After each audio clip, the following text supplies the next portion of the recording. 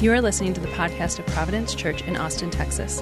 We hope this message raises your affections for Jesus and helps you live out the gospel in everyday life.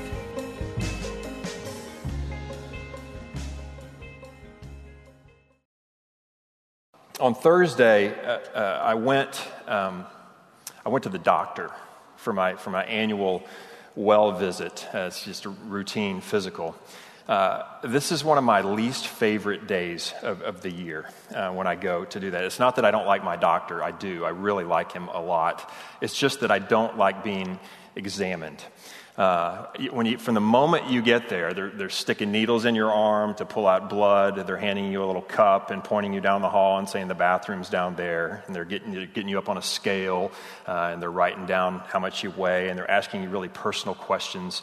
And then they take your blood pressure, and then they're mumbling these numbers as they write them down. And for the life of me, I can never remember what those numbers mean. It's like, is that good? Yeah, 100 something over something, is that good? And they're like, oh, yeah, that's good.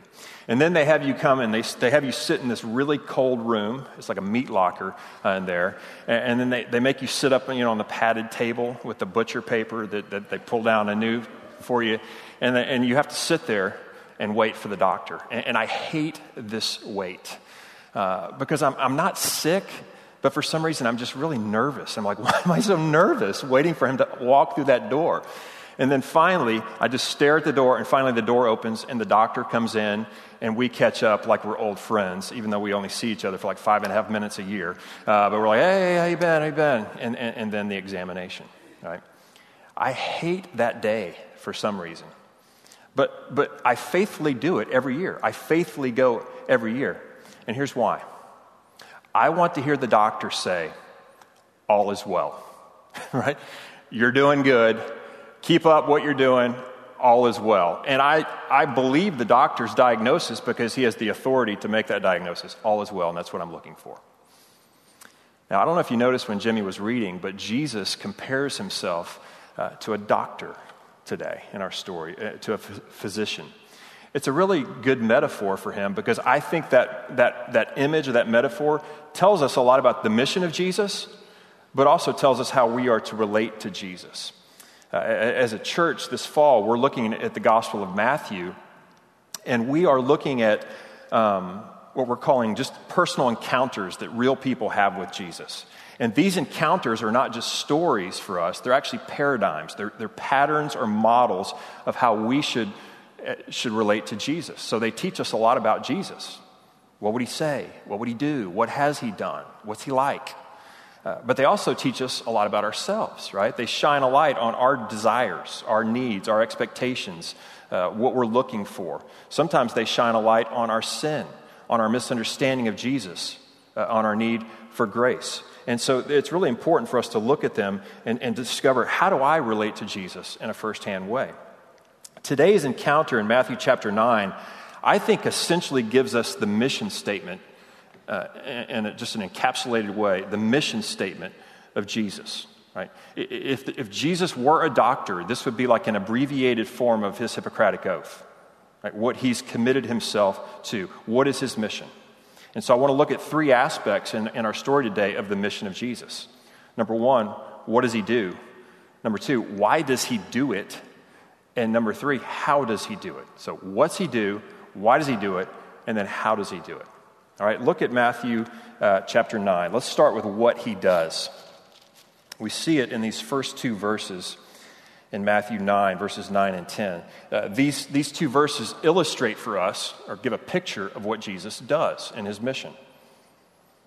Verse 9. As Jesus passed on from there, he saw a man called Matthew sitting at the tax booth. And he said to him, "Follow me." And Matthew rose and followed him. And as Jesus reclined at table in the house, behold, many tax collectors and sinners came and were reclining with Jesus and his disciples. All right, there's two things going on here in these two verses. We have Matthew's calling, and then we have Matthew's party, right? And these two things are related. They're connected.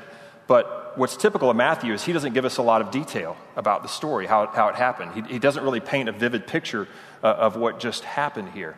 We saw this in our story last week when Jesus healed the paralytic. He just gave us the bare bones of the story. Today's story is autobiographical. Matthew's writing about himself, so you think he played up a little more, right? Because we like to talk about ourselves. We remember the details about our own life. He doesn't do that. For some reason, Matthew tends to be most interested in making a theological point about Jesus and not giving like a flowery human interest story. But I think it's important for us to pause and think about the details and the implications of Matthew's calling and Matthew's party, because they tell us a lot about the what of the mission of Jesus, right? So think about Matthew's calling for a few minutes. It's there in verse 9. Did you notice that Matthew is at work when Jesus calls him? He's sitting at the tax booth. He's up at the office. He's not at church. He's not in prayer. He's not meditating deeply on Scripture and having a quiet time. He's just in a regular work day up at the office, and that's where Jesus finds him, and that's where Jesus calls him and says, "Follow me." Now, this is a really, really unusual and a really surprising recruiting decision on Jesus' part, because Jesus is here calling Matthew to be one of his key guys, one of his 12 apostles, one of his 12 disciples. But for Jesus or anyone to associate with a tax collector in those days was unheard of, right? It would be terrible for Jesus' reputation to be seen with a guy like Matthew. It would be like social suicide for Jesus if he's seeking to be a respected moral teacher and moral leader in those days. I was trying to think of an equivalent of what it would be like in our day to what Jesus is doing here. And all I can think of is that for Jesus to associate with a tax collector in those days is equivalent in our day of him associating with like a tax collector, right? I'm only kidding. Some of you may be one of those. I'm only kidding. We actually have to get that thought out of our mind, our conception of what a tax collector is, to understand this text. In these days, a tax collector was not like a nerdy guy in a suit who's poring over tax code and running numbers and auditing people. Matthew and all tax collectors worked for an occupying government, Rome, who was occupying the land of Israel at the time, and they were truly collectors, right? One commentator said that the job of Matthew or any tax collector was to separate you from your money, right? So in those days, they would have seen a tax collector as someone more like Tony Soprano, right? A mafia guy or a drug dealer who was trying to kind of get you apart from your money in an unfair and sometimes in a violent way, right? These guys were not well thought of. It wasn't like we think of when we just think of a guy who's writing tax code. Tax collectors were working, as I said, for this despised occupying government, Rome, and they had betrayed their people to get wealthy themselves. Because, see, Rome was paying them a salary, but they were known to take more tax than they needed to line their own pockets. So they were taking advantage of their own people. Greed is what drove them in their occupation. Right? In other words, the more transactions they had at the tax booth, the more they could line their own pockets. Right? The more they could skim off the top for themselves. And so tax collectors were seen as self-centered, like swindlers. Right? They were extorting people. They were corrupt. They were taking advantage of normal people. They were taking advantage of the poor, and they had the full force backing of the Roman Empire behind them while they did that. Right? These were rotten people. There's a reason that in the New Testament we have this little phrase, tax collectors and sinners. Tax collectors and sinners. Because you had the tax collectors, and then you had all the other sinners, but the tax collectors got their own category. Right? They were on par with murderers and robbers. They were just rotten people. But Jesus calls one of these guys to be on his team. It's incredible. He calls him to be a part of his group. And it's not accidental. It's not like Jesus is like, oh man, I missed that part on Matthew's resume. What, he's a tax collector? Whoa, I didn't even notice that. It's very deliberate, right? It's very prayerful. Luke tells us that Jesus spends all night in prayer before he selects his disciples. It's very deliberate. Right, so I want you to be encouraged. If your background is in greed, then take heart. Jesus is looking for people like you, right? If you have a record of selfishness, then take heart. Jesus is looking for people like you. Like if you have manipulated people for your own gain, if you have rejected virtue, if you've ever done anything dishonest, take heart. Jesus is looking for people like you. That's who he's coming for. It's evidenced even more in Matthew's party. Look at verse 10. So interesting. Matthew doesn't just follow Jesus and then ditch all his friends. He actually brings Jesus to meet his friends. He invites Jesus into his social circles, into his world. Let me read verse 10 again.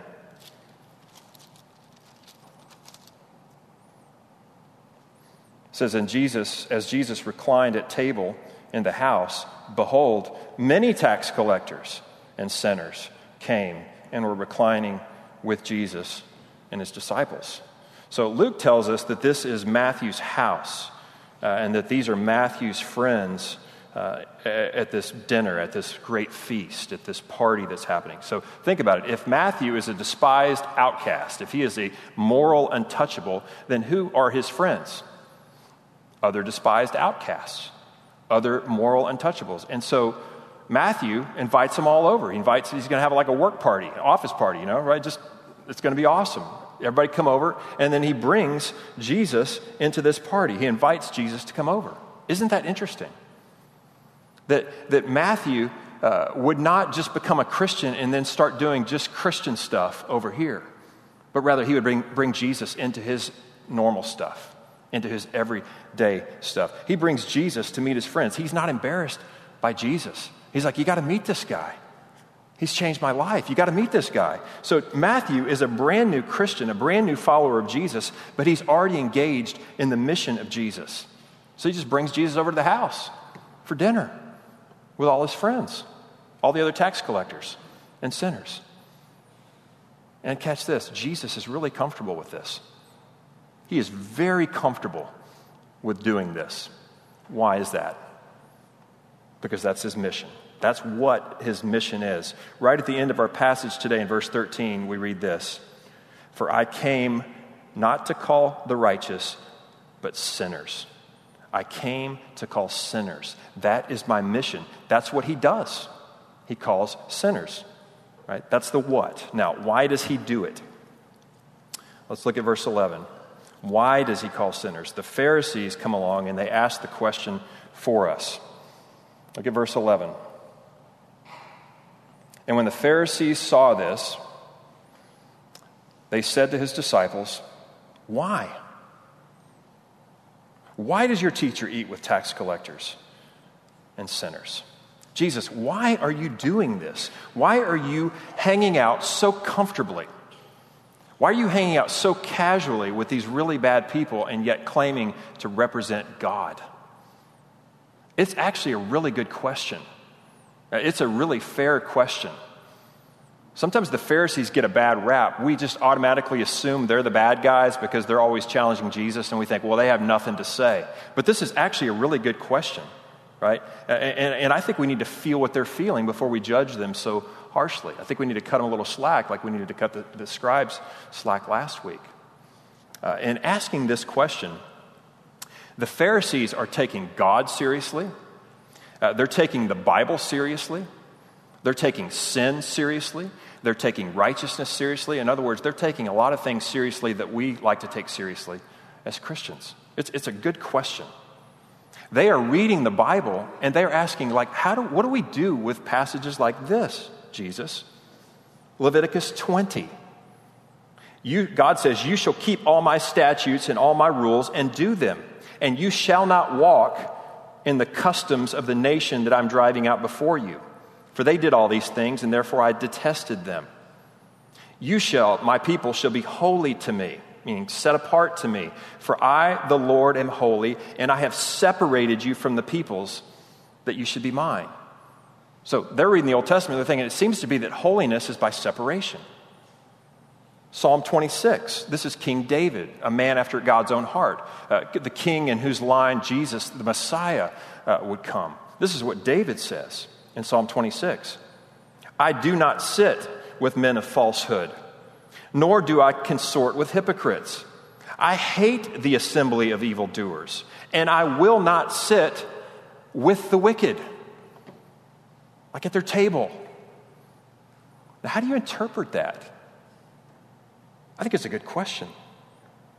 I don't think the Pharisees are not saying that they're not saying we're not sinners too and we don't need forgiveness too. I think their question is like, how are we supposed to relate to people who very persistently and very deliberately transgress God's law?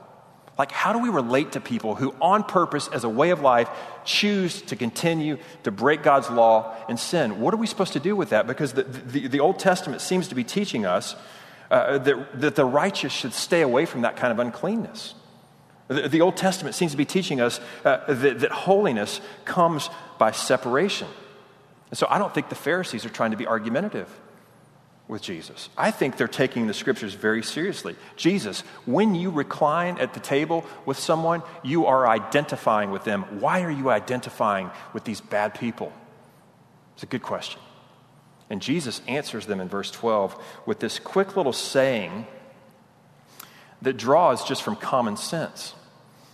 In a minute, he's going to use scripture to answer them, and that's what they really want him to do, but he starts with common sense in verse 12. Look at it. This is his answer to why. But when Jesus heard it, he said, "Those who are well have no need of a physician or a doctor, but those who are sick are the ones who need a physician."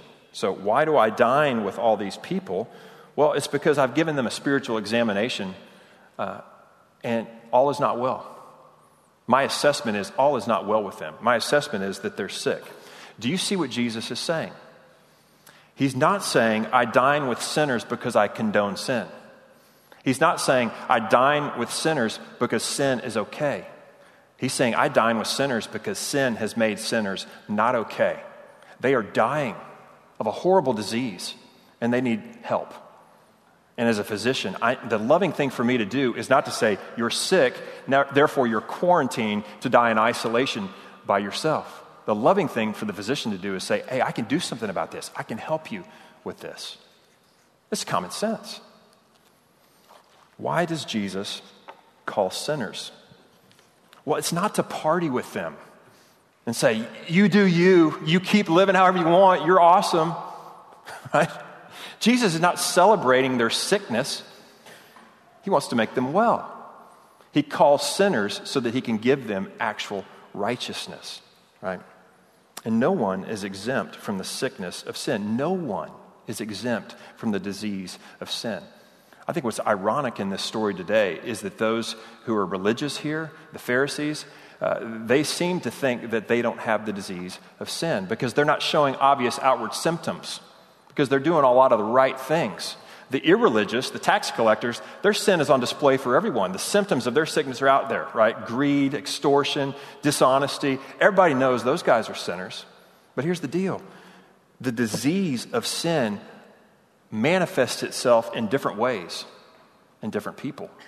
And I'll just put it in maybe oversimplified terms. The irreligious, the tax collectors, are breaking all the rules because they don't think God cares.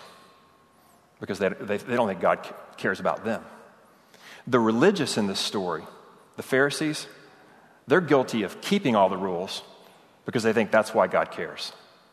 They think that's why God loves them and that God owes them something. Either way, Jesus, the great physician, looks into the lives of all people everywhere and says, all is not well. You've got a disease. You've got sin that's killing you, and you need a cure for it. That's the why behind his mission. The what is that he came to call sinners. The why is that people are dying of the disease of sin. But let's end with how. How does Jesus call sinners? Well, we've already seen it, haven't we? We've already seen that the way Jesus calls sinners is that he gets up close to them, right? He draws near to them. He gets involved in their life in such a way that he gets to know them and they can get to know him. Jesus doesn't just become friends with Matthew, the sleazy tax collector, right? He goes to Matthew's sleazy tax collector party with a bunch of other sleazy tax collectors. You know how incredible that is? Like if TMZ got a hold of the video of that, right? It would be awful for his reputation. Jesus yucking it up down at the club with a bunch of local lowlifes. That's what he's doing. It wouldn't be good for his credibility, but that's what he does. He gets up close. Now, the Pharisees have already confronted him on being at a party like this, but I don't know if you noticed this. They probably didn't go into the party. It says they didn't talk to Jesus directly at first. They talked to a few of his disciples. So they probably caught a couple of his disciples outside the party and said, hey, why is your teacher in there in a party like this? But they're not going in there, right? They're not going in there with the riffraff, the unclean. See, the Pharisees got close enough to make judgments about people, but not close enough to form a relationship with those people. They know all about those people in there, right? They know all about the things that they've done. They know all about their reputation. They know all about them, but they don't know them. Like the Pharisees have never taken time to step into the shoes of a guy like Matthew and to get to know his story and to say, tell me about your experiences, and to learn why have you made the choices that you've made in your life? And why does sin and brokenness manifest itself in a way in your life in this particular way? They've never taken the time to do that. And so Jesus gives them a little scripture, a little Bible verse, and they're like, sweet, here we go. We love the scriptures, right? This is our wheelhouse because we're Pharisees, right? We know the scriptures backward and forward. Bring it on, Jesus. We know what you're going to do. We know what you're going to say. And Jesus, look at verse 13. Jesus says, go and learn what this means. I desire mercy and not sacrifice. For I came not to call the righteous, but sinners. Go, Pharisees, and learn what this means. I love that. Jesus is saying to the know-it-alls, you don't know it all. You still got some more homework to do. Right? Go and learn, go back to your Bible and learn what this means. Now, it wasn't that they hadn't read this verse many, many times. This is from Hosea, one of their favorite prophets. They had heard this verse before. Hosea 6:6. God says to his people, I desire mercy and not sacrifice. See, the Pharisees had heard this verse before. They just weren't sure what it means. They didn't know how to apply this verse in their own life. And so what Jesus is telling them is, go and learn the heart of God. Go and learn the heart of God, because this verse is telling us the heart of God. What does God want? What does God desire? He desires your mercy and not your sacrifice. In other words, God wants you to treat people the way he treats people. And one writer says, that I read this week, says, God is gracious before he's demanding. Isn't that great? God is gracious before he is demanding. The Pharisees, they see themselves as righteous because of how generous they are in their sacrifices for God. Their tithes, their offerings, their fasting, their prayers, but they're not generous toward people. And so God says to them, and I think God says to us, I want you to be merciful to people, not sacrificial for me. Right? I want you to choose real people over ritual purity. I want you to choose loving people over like hyper spirituality. Right? I want you to choose compassion over being correct. Jesus, if you think about it, is the only fully righteous person in the story today. He's the only one who's doing it right with God, right? He's the only one who's believing all the correct things. He's the only one whose prayer life is perfect. His knowledge of Scripture is infallible. His moral practice is flawless. His worship is always genuine, never hypocritical. He's the only one. But he doesn't use that as an excuse to stand aloof, to stand back from people, to turn up his nose and say, you know what, that's a different class of people. I can't be around stinky sinners like that. That's not what he does at all. He gets up close to sinners. Again, not to condone it, but to change it. It's incredible. He does that, but he never dumbs down the truth. He never dumbs down God's standards. He never wavers in God's word. He always tells the truth. He just does it with grace. And he tells it to the person as if they are a person, with grace and with love. What is the mission of Jesus? It's to call sinners. Why does he call sinners? Because they have a disease that is killing them. How does he call sinners? He gets up close to them, right? A doctor can only deal with sickness if he gets in the midst of those who are sick. You can't do medical work virtually, right? You can't cure by long distance. You have to get up close. If you think about it, Jesus ended up getting a lot closer to sin than he did by just having dinner with some sinners at a dinner party. 2 Corinthians 5 tells us that Jesus became sin for us in order that we might become the righteousness of God in him. In other words, the physician got up to us so close that our disease rubbed off on him. He caught the disease and it ended up killing him instead of us, right? He took our sickness so that we could be well. He took our death so that we could have life. Our text today ends with this wonderful summary of Jesus' mission statement. Look at the end of verse 13. He says, I came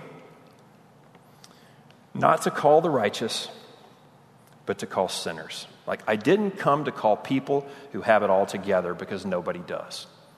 Right? I came to call people who are a mess.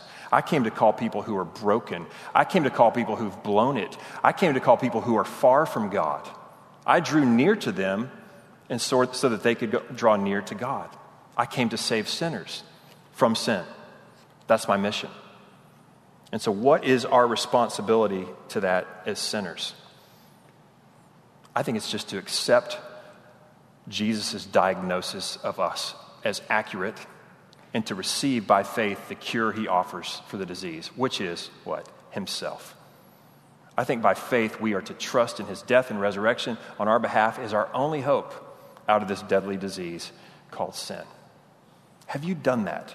Like, have you trusted Jesus in this way? Maybe you haven't. But I would only say to you, listen, be like Matthew. Like, follow Jesus, the friend of sinners, in simple faith, not exactly knowing where he's leading, but knowing that he's good and he can cure your greatest disease, your greatest problem. I think it's really interesting that Jesus gives us, as the perpetual sign of our fellowship with him, he gives us a meal. Like, he's still eating with tax collectors and sinners today. Like, he's about to do it. Except for this meal, he gives himself as the meal. Like, we experience his mercy by his sacrifice for us, don't we? Jesus, on the night that he was betrayed, took bread. As he dined with a group of sinners, he took bread and he broke it and he said, "This is my body, which is broken for you. As often as you eat of it, remember me. Remember the fellowship that you have with me." In the same way, he took a cup and he said, "This cup is the new covenant in my blood. It's poured out, my blood, for the forgiveness of sins, for the forgiveness of many people's sins." And what he was saying is that the only medicine for the disease of sin is me. Take of me. Take me into yourself by faith that you might have life. Let's thank him for this.